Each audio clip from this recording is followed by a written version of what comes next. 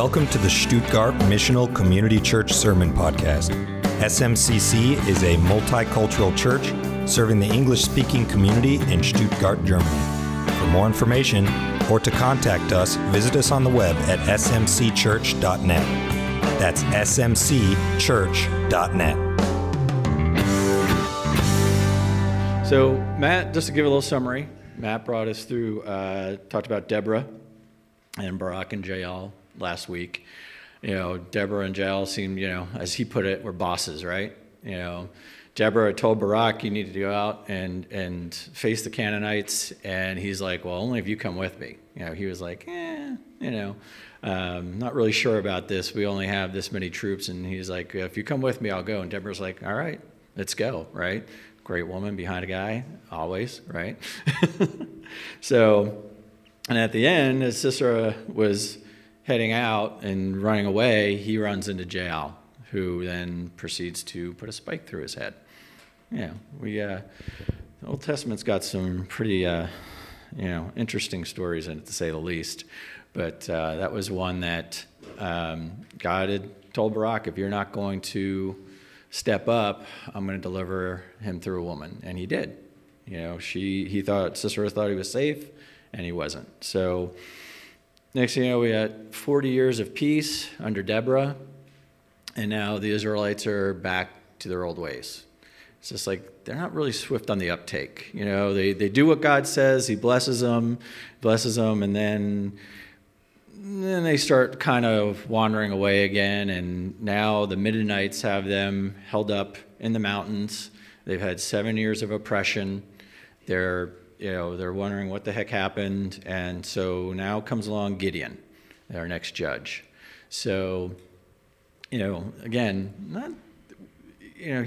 we'll get to him here, and it's like, God's like, why don't you just do what I tell you to do, and you'll be good. And the Israelites are like, we're going to do what we want to do. So Baal's back, they're building altars to Baal.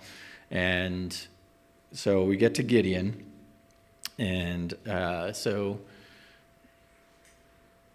we're talking this week. So God's going to work through the week. He wants our strength to be his strength, not our strength per se. We use our strength all the time to try to get through things. And I don't know about you guys, it doesn't always work out for me.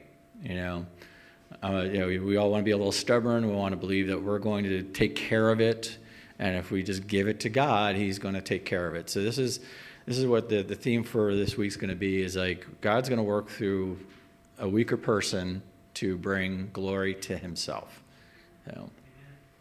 So we got Judges 6:11. So now the angel of the Lord came and sat under Terebinth at Ophrah, which belonged to Joaz the Abiezrite, while his son Gideon was beating out wheat in the winepress to hide it from the Midianites. And the angel of the Lord appeared to him and said, "The Lord is with you, O mighty man of valor." In some translations, it'll be mighty warrior, but is Gideon really mighty man of valor at this point? He hasn't been built up yet. He's hiding out in a wine press. Usually when they're threshing wheat, it's out in the open so the wind can pick up the chaff, but he's hiding. He's like, I don't want it, because the Midianites have been coming through like a swarm of locusts and taking everything. So he's hiding right now. And Gideon said to him, "Please, sir, if the Lord is with us, why then has all this happened to us? And where are the wonderful deeds that our fathers recounted to us, saying, 'Did not the Lord bring us from Egypt?' But now the Lord has forsaken us and given us into the hands of Midian." And the Lord turned to him and said, "Go in this might of yours and save Israel from the land of Midian. Do I not send you?" And he said to him, "Please, Lord, how can I save Israel? Behold, my clan is the weakest in Manasseh, and I am the least in my father's house." And the Lord said to him, "But I will be with you, and you shall strike the Midianites as one man." So as I just said, he wasn't being a really, man of valor at this point. In fact, when the messenger of the Lord first came in and said, "I am the messenger of the Lord," he's like, he kind of got lippy. "Hey, where have you been for the last 7 years almost? We've been hiding out in the mountains. We hear all these stories from our forefathers about he saved us, they saved us from Egypt and all these, we just watched Deborah, bring 40 years of peace. And now Gideon's like, well, where have you been? It's like, well, you guys haven't really been holding up your end of the bargain, right? The Israelites haven't been really doing their part to bring on God's blessings. So, but as we look at this, God's saying to him, I'm going to send you, I'm here for you, I'm going to take care of it, but I need you just to believe. I need you to take it in and believe that I'm going to do it for you, because I'm going to strike this one Midianites down as one man. God is there for him, and he's just still not kind of getting it. So over the next few verses, we're not going to delve too much into before the next verse of scripture we're going to talk about, but God has put some tests for him to let him know that he is God and that he is with him. At first Gideon's like, well, if you are, Lord, please wait. I'm going to go prepare a meal, bring it out to you, and you can show me that, we can talk. When he brings it out, the messenger of the Lord has it burst into flame and then just disappears. So right there, you think, it's probably the messenger from God, right? It's, not everybody can do that. And then God commands him to tear down his father's altar to Baal and build an altar to the Lord. And when he does this and the people start rebelling against it, his father actually steps in and says, well, Baal can defend himself if he's really a god. So what did Gideon really do other than to remind us that God is here with us? And then he also then has Gideon rallying the troops, getting ready to fight the Midianites. But he's still not there. He doesn't have that confidence yet. And I think we're all there when God keeps putting messages in our lives and things in our lives as we move along that we don't, we have that doubt. And that's what the whole thing with Gideon is his doubt is really strong. He doesn't see himself as God's warrior yet. And we've all kind of, I think, been there, especially a lot of us here in the military, and we're used to, being strong and following orders and things like that, on our own, maybe we just don't feel we have that confidence if we don't have those marching orders and but God's giving him those marching orders. He's saying, look, I got you. I'm going to be there for you. So, but, on the outside, we're looking at Gideon, like most of us. He's fragile. He's a human being. Doesn't have a lot of confidence. But when we go to 2 Corinthians 4:7, but we have this treasure in jars of clay to show that surpassing power belongs to God and not to us. All right? So, as we know, going through the Bible, especially the New Testament, all these important things were held in clay jars. The Dead Sea Scrolls were found in clay jars. Some of them might be a little elaborate. Some of them might be very plain, but they're all fragile. They all can be broken. So that's what God sees on the inside. And that's why those valuables were held in those clay jars. So, because sometimes it was to say, it's just a clay jar, maybe nothing's valuable in it, and whoever's looting or, pillaging is going to pass right by it. So, but God sees what's on the inside, and he's still working with Gideon. Gideon is still, like I said, he's rallied the troops, he's destroyed Baal's altar, and he's still he's not there. He's not getting it, right? So, we go to, sorry. I feel like I'm in my first Intel brief, where my cards went everywhere. So, we go to Judges 6:36-40. Then Gideon said to God, "If you will save Israel by my hand, as you've said, behold, I am laying a fleece of wool on the threshing floor. If there is dew on the fleece alone, and it is dry on all the ground, then I shall know that you will save Israel by my hand, as you have said." And it was so. When he rose early the next morning and squeezed the fleece, he wrung enough dew from the fleece to fill a bowl of water. Then Gideon said to God, "Let not your anger burn against me. Let me speak just once more. Please let me test just once more with the fleece.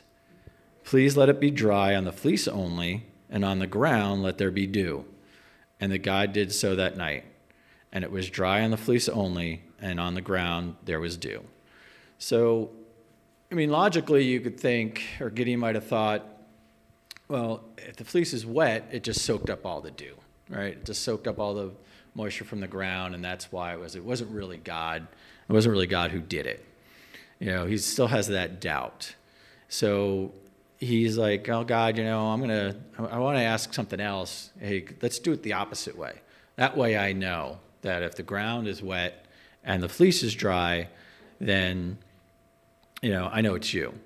Well, if it was anybody other than him asking God obviously is very patient with us.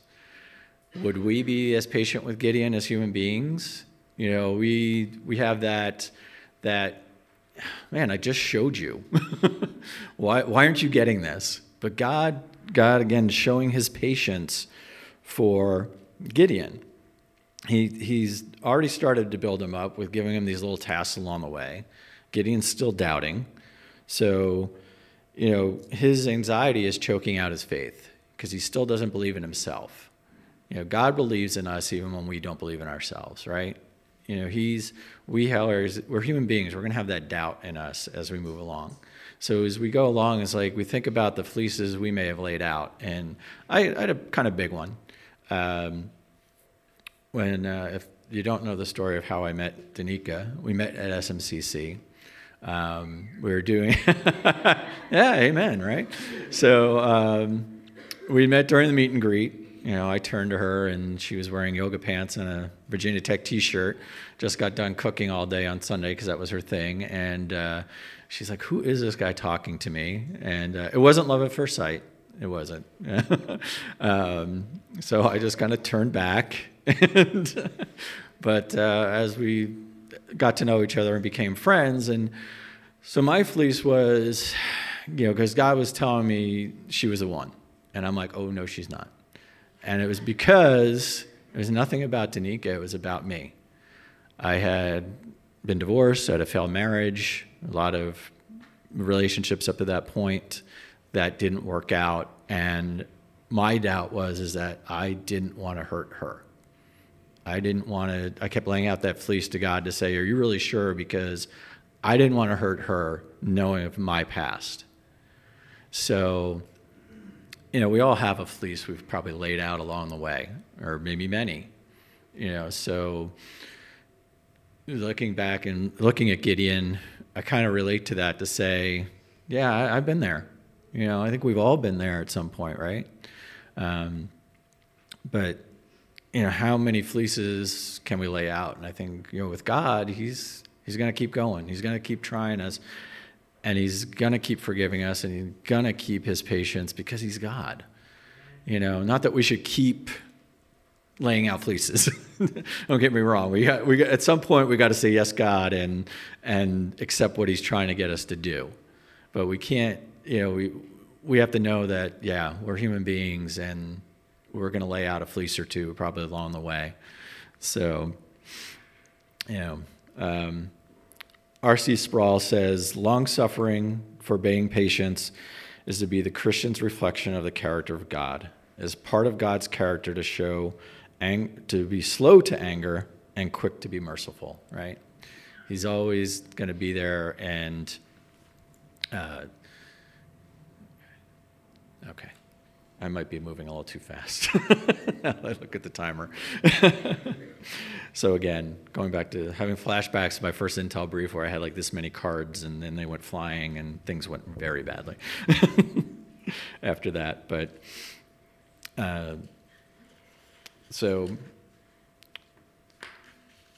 one of the simplest definitions of grace is an undeserved gift.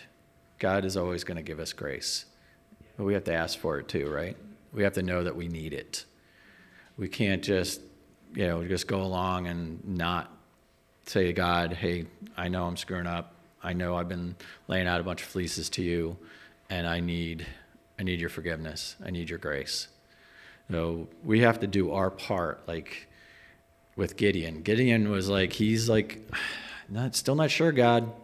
Come on, give me something else. So, but we have to take that and relate it to ourselves and say, yeah, I've been where Gideon's at. I know. So, as a good father, he lovingly and patiently meets his children where they're at, because there's no way we can ever meet God where he's at. We can't fathom that, can we? So we have to just ask God to say, hey, give us your grace, please. But I don't think anybody here, as we move on to our next point, that none of us are really worried about having too much money or too much time, right?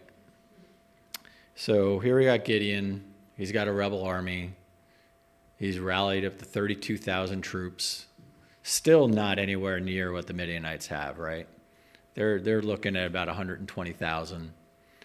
So, and God is going to be telling him, look, this is my victory. I want you to do this so I can have the victory and not boast in the Israelites taking the victory. So as we go into the next scripture, most of the guys in here and women have some kind of affiliation with the military, be it you retired from the military, you work for the military somewhere along the line, you've served, and you know that if you're on an operation out in the desert or wherever it is over the last, we've been at war for the last 20 years just about, that if you already know that you're short on troops, right? You know that the force you're facing is bigger than yours. And then your commanding officer comes in and says, well, the commander has decided that instead of this many troops, we're going to go down to this many. And the first probably thought in your head is the old man is crazy. We are already shorthanded. We don't have the resources. We don't have the people. And he's telling us we were going to go out there with only this many. So, I think we can all relate to that when we get those briefs, and not that I've ever seen it happen, thank goodness, I guess, but if we really were out there fighting for God and not just the United States or whoever we're fighting for, that, would we have the same questions as Gideon? Probably, right? We still are going to have that little bit of doubt. But as we get into Judges 7, 2-7, the Lord said to Gideon, the people with you are too many for me to give the Midianites into their hand, lest Israel boast over me, saying, my own hand has saved me. So as I was talking about it, it's like God is trying to get him to say, this is God's victory. It's not Israel's victory, it's God's victory. So, now therefore proclaim in the ears of the people, saying, whoever is fearful and trembling, let him return home and hurry away from Mount Gilead. Then 22,000 of the people returned, and 10,000 remained. So now we just cut it down to a third, right? We already know that the Midianites are at 120,000 roughly. We're down to 10,000 now. We know that God's like, Gideon, I got you. Don't worry about it. We're going to get there. And then he turns around and says, and the Lord said to Gideon, the people are still too many. Take them down to the water, and I will test them for you there. And anyone of whom I say to you, this one shall go with you, shall go with you. And anyone of whom I say to you, this one shall not go with you, shall not go. So now Gideon's probably sitting there thinking, God, I just got down to 10,000. How many more are you going to take away? He's, again, we're still human. We're going to still question. And that's what he's doing. He's like, got to get there. But, he's got to take that leap of faith, right? He's not a leaper. As we see it, if you go back through and like all these little tests God's given him, obviously Gideon is not one of the guys who leaps into faith. He needs those little bits of, encouragement along the way. He needs to be tested a little bit, given some, little encouragement, here's this next test, you did good, here's your next test, you'll do good. So, now we're getting to the big test. So he brought the people down to the water, and the Lord said to Gideon, Everyone who laps the water with his tongue as a dog laps, you should set by himself. Likewise, everyone who kneels down to drink, everyone who laps the water with his tongue as a dog laps shall set by himself. Likewise, everyone who kneels down to drink. And the number of those who lapped, putting their hands to their mouths, was 300 men. But all the rest of the people knelt down to drink water. And the Lord said to Gideon, with the 300 men who lapped, I will save you and give the Midianites into your hand, and let all others go every way man to his home. So now we're down to 1% of the people that he had rallied. And now you're going to face 120,000.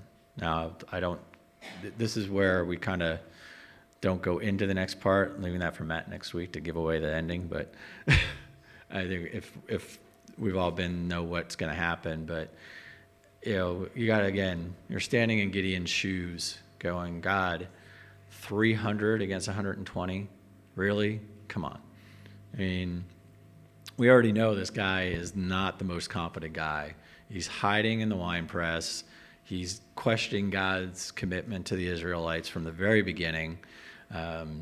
So now he's standing here with 300 guys. And, I mean, if that's not having faith in God at some point, I mean, then you're on the wrong page. Because God is going to be there for us no matter what. No matter how many fleeces we lay out, no matter how many doubts we have, and as we ask for God for his grace and his guidance, he's going to give it. But we have to do our part, and Gideon has to do his part. So, pride comes big into a lot of things, and that's what really holds off on God doing his work in us. There's a thread through the Bible that, we know that the things that we see as strength in the real world, or in the earthly world, not the real world, but the earthly world is not what God sees as strengths. Physical strength, we see the guys in the gym working out all the time. Mental acuity, getting degrees and things like that, being the smartest guy in the room, or smartest woman in the room. Those aren't things God takes into account when he chooses someone to do his work. He chooses the person with the right heart. And even though Gideon doubts, he still has the right heart, as we'll find out later, as he does become a judge, and there is peace again. But, as we go through our day-to-day, and we look at what God's trying to say to us, are we blocking that message with our pride and our strength and our stubbornness to say, no, God, I've got this? I've discussed this in our growth groups previously, and that, I had a woman, DJ, who had a great heart for God, and she was always praying, and she was giving stuff to God, but she would say, there's times that, I give it to God, and things seem to be going well, and then I think, God's got a lot on his plate. Maybe I need to take that back. And she goes, then I always screw it up. So Matt and I have had this discussion. He said, well, you got to do your part too. And I go, I understand that. I said, but sometimes our part is, I think, to give it to God and let him handle it. I think we take that prideful view of, no, I've got this, God. I can handle it without you. But as Gideon has found out, he can't do it. He didn't even believe he could do it. He always had that doubt. He couldn't grasp it for a very long time. I'm talking about this for 30 or 40 minutes today, but as you go through Judges, he's not getting it for a long time. And I don't think with Gideon was so much pride in what he could do. He wasn't saying to God, I got it, I can do it. Obviously not. He was doubting. But God is going to cut those numbers in us, cut those numbers down for us to show that he can handle it. We shouldn't be taking a prideful view or prideful stance and using our strength, because God is powerful and God can take care of it. He's, okay.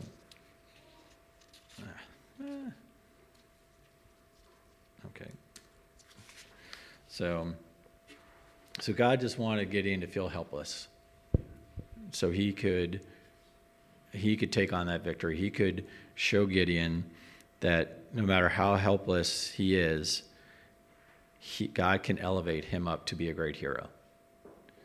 And that's what he needs to do with us. He wants us to feel helpless. He wants us to turn to him and say, God, I need you.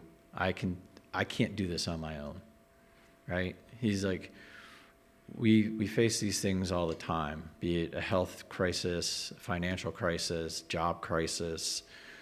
Heck, PCS season can be a crisis at times. But as you wait on orders, or you're waiting on travel, or trying to figure out where you're going next. But, and I've seen it where we want to try to manipulate that situation, especially PCS situation, where you're talking to your detailer and you're like, well, I really want to go here, and the detailer's like, no, I only got this over here. So maybe it's God saying, this is where I need you. But we keep making those phone calls, or we keep sending those emails to say, I think it'd be better if I'm over here. So, so I think that's something that, Gideon took one step at a time. God put those little tests in front of him, and that's all we can do. We can take it one step at a time, one day at a time, as God just keeps laying these things out for us and where we need to go and what we need to do for him. Can we take that one step, or do we feel like we have to take that leap, or we have to run straight at the wall like we've been trained to do sometimes in the military? You've got to be the strongest out there. You've got to be the one, army of one, right? So that message permeates that, you got to be part of that team, part of that, keep moving forward, where sometimes we have to take that step back and say, God, really, what are you trying to tell me here? What's your message? What do you got for me? But as he took his army of 300, we know eventually that, they are going to be successful. It's not a big secret what's coming up next, but again, I'll leave that for Matt. But as we look at Gideon's story and we go into the New Testament, there's somebody else who had kind of not a doubting part of it, but kind of a similar story. He was from a throwaway town in Galilee. He wasn't, a big name until he became about 30 years old, and that was Jesus. His background growing up, there was the time at the temple when he was a teenager, but there wasn't a lot before he started his ministry. And people would look at him from where he was from and say, well, you're from the least place here. Who are you to tell us what to do, and who are you to tell us about God? And he did it with 12 guys. He didn't even have the 300. He had 12. And he changed the world, right? I mean, if there's anybody who did it, it would be him. Because he didn't rely on the people's power to get it done. He said that the only way to the Father is through him. We know that our sins can only be forgiven by accepting Jesus. And like I said, if you look at where he came from the least of places. He didn't come from Rome. He didn't come from any of the powerful cities like Jerusalem or any of those places. He came from the least, and he is the most in our lives. So Jesus will always show that there is only one way to experience victory over sin, and that's him. So Gideon's story kind of mirrors that, and eventually Gideon will become a hero. He will rout the Midianites. He will become a judge. But he came from the least. He felt like he came from the least. I mean, Jesus knew where he came from. He knew that, he knew his mission. Gideon didn't. Gideon just was like, who am I, Lord, to do this? And that's, I think, something we ask ourselves all the time. It's, who am I, Lord, to do this? We aren't anybody to do this. Neither was Gideon. The Lord is the one who's going to take it. God is going to take it, and he's going to finish it for us. We just have to believe it and try to eliminate that doubt as we move on. So I think I'm a little short today. I apologize. But I know your kids are probably going to be in children's church for a little while longer. So, but in the end, God's power is going to fulfill the promise in Matthew of, I'm with you always to the end of the age. He's always going to be here for us, no matter what. We just have to accept that and turn to him and say, yes, Lord, I'm here and I'm ready. So, as you go on with this week and you think about, is there anybody who might be living in fear right now? Is there anybody that could use some encouragement through the gospel? So the charge this week is, think about it. As you look in the mirror in the morning, maybe you're that person. Maybe, things have been a little off for you and you need that encouragement to reach out to somebody and ask for help. Or do you know somebody who needs it? Is there somebody you can reach your hand out to and say, here, I'm here for you, and I can help you with God's help? Thank you for listening to the SMCC Sermon Podcast.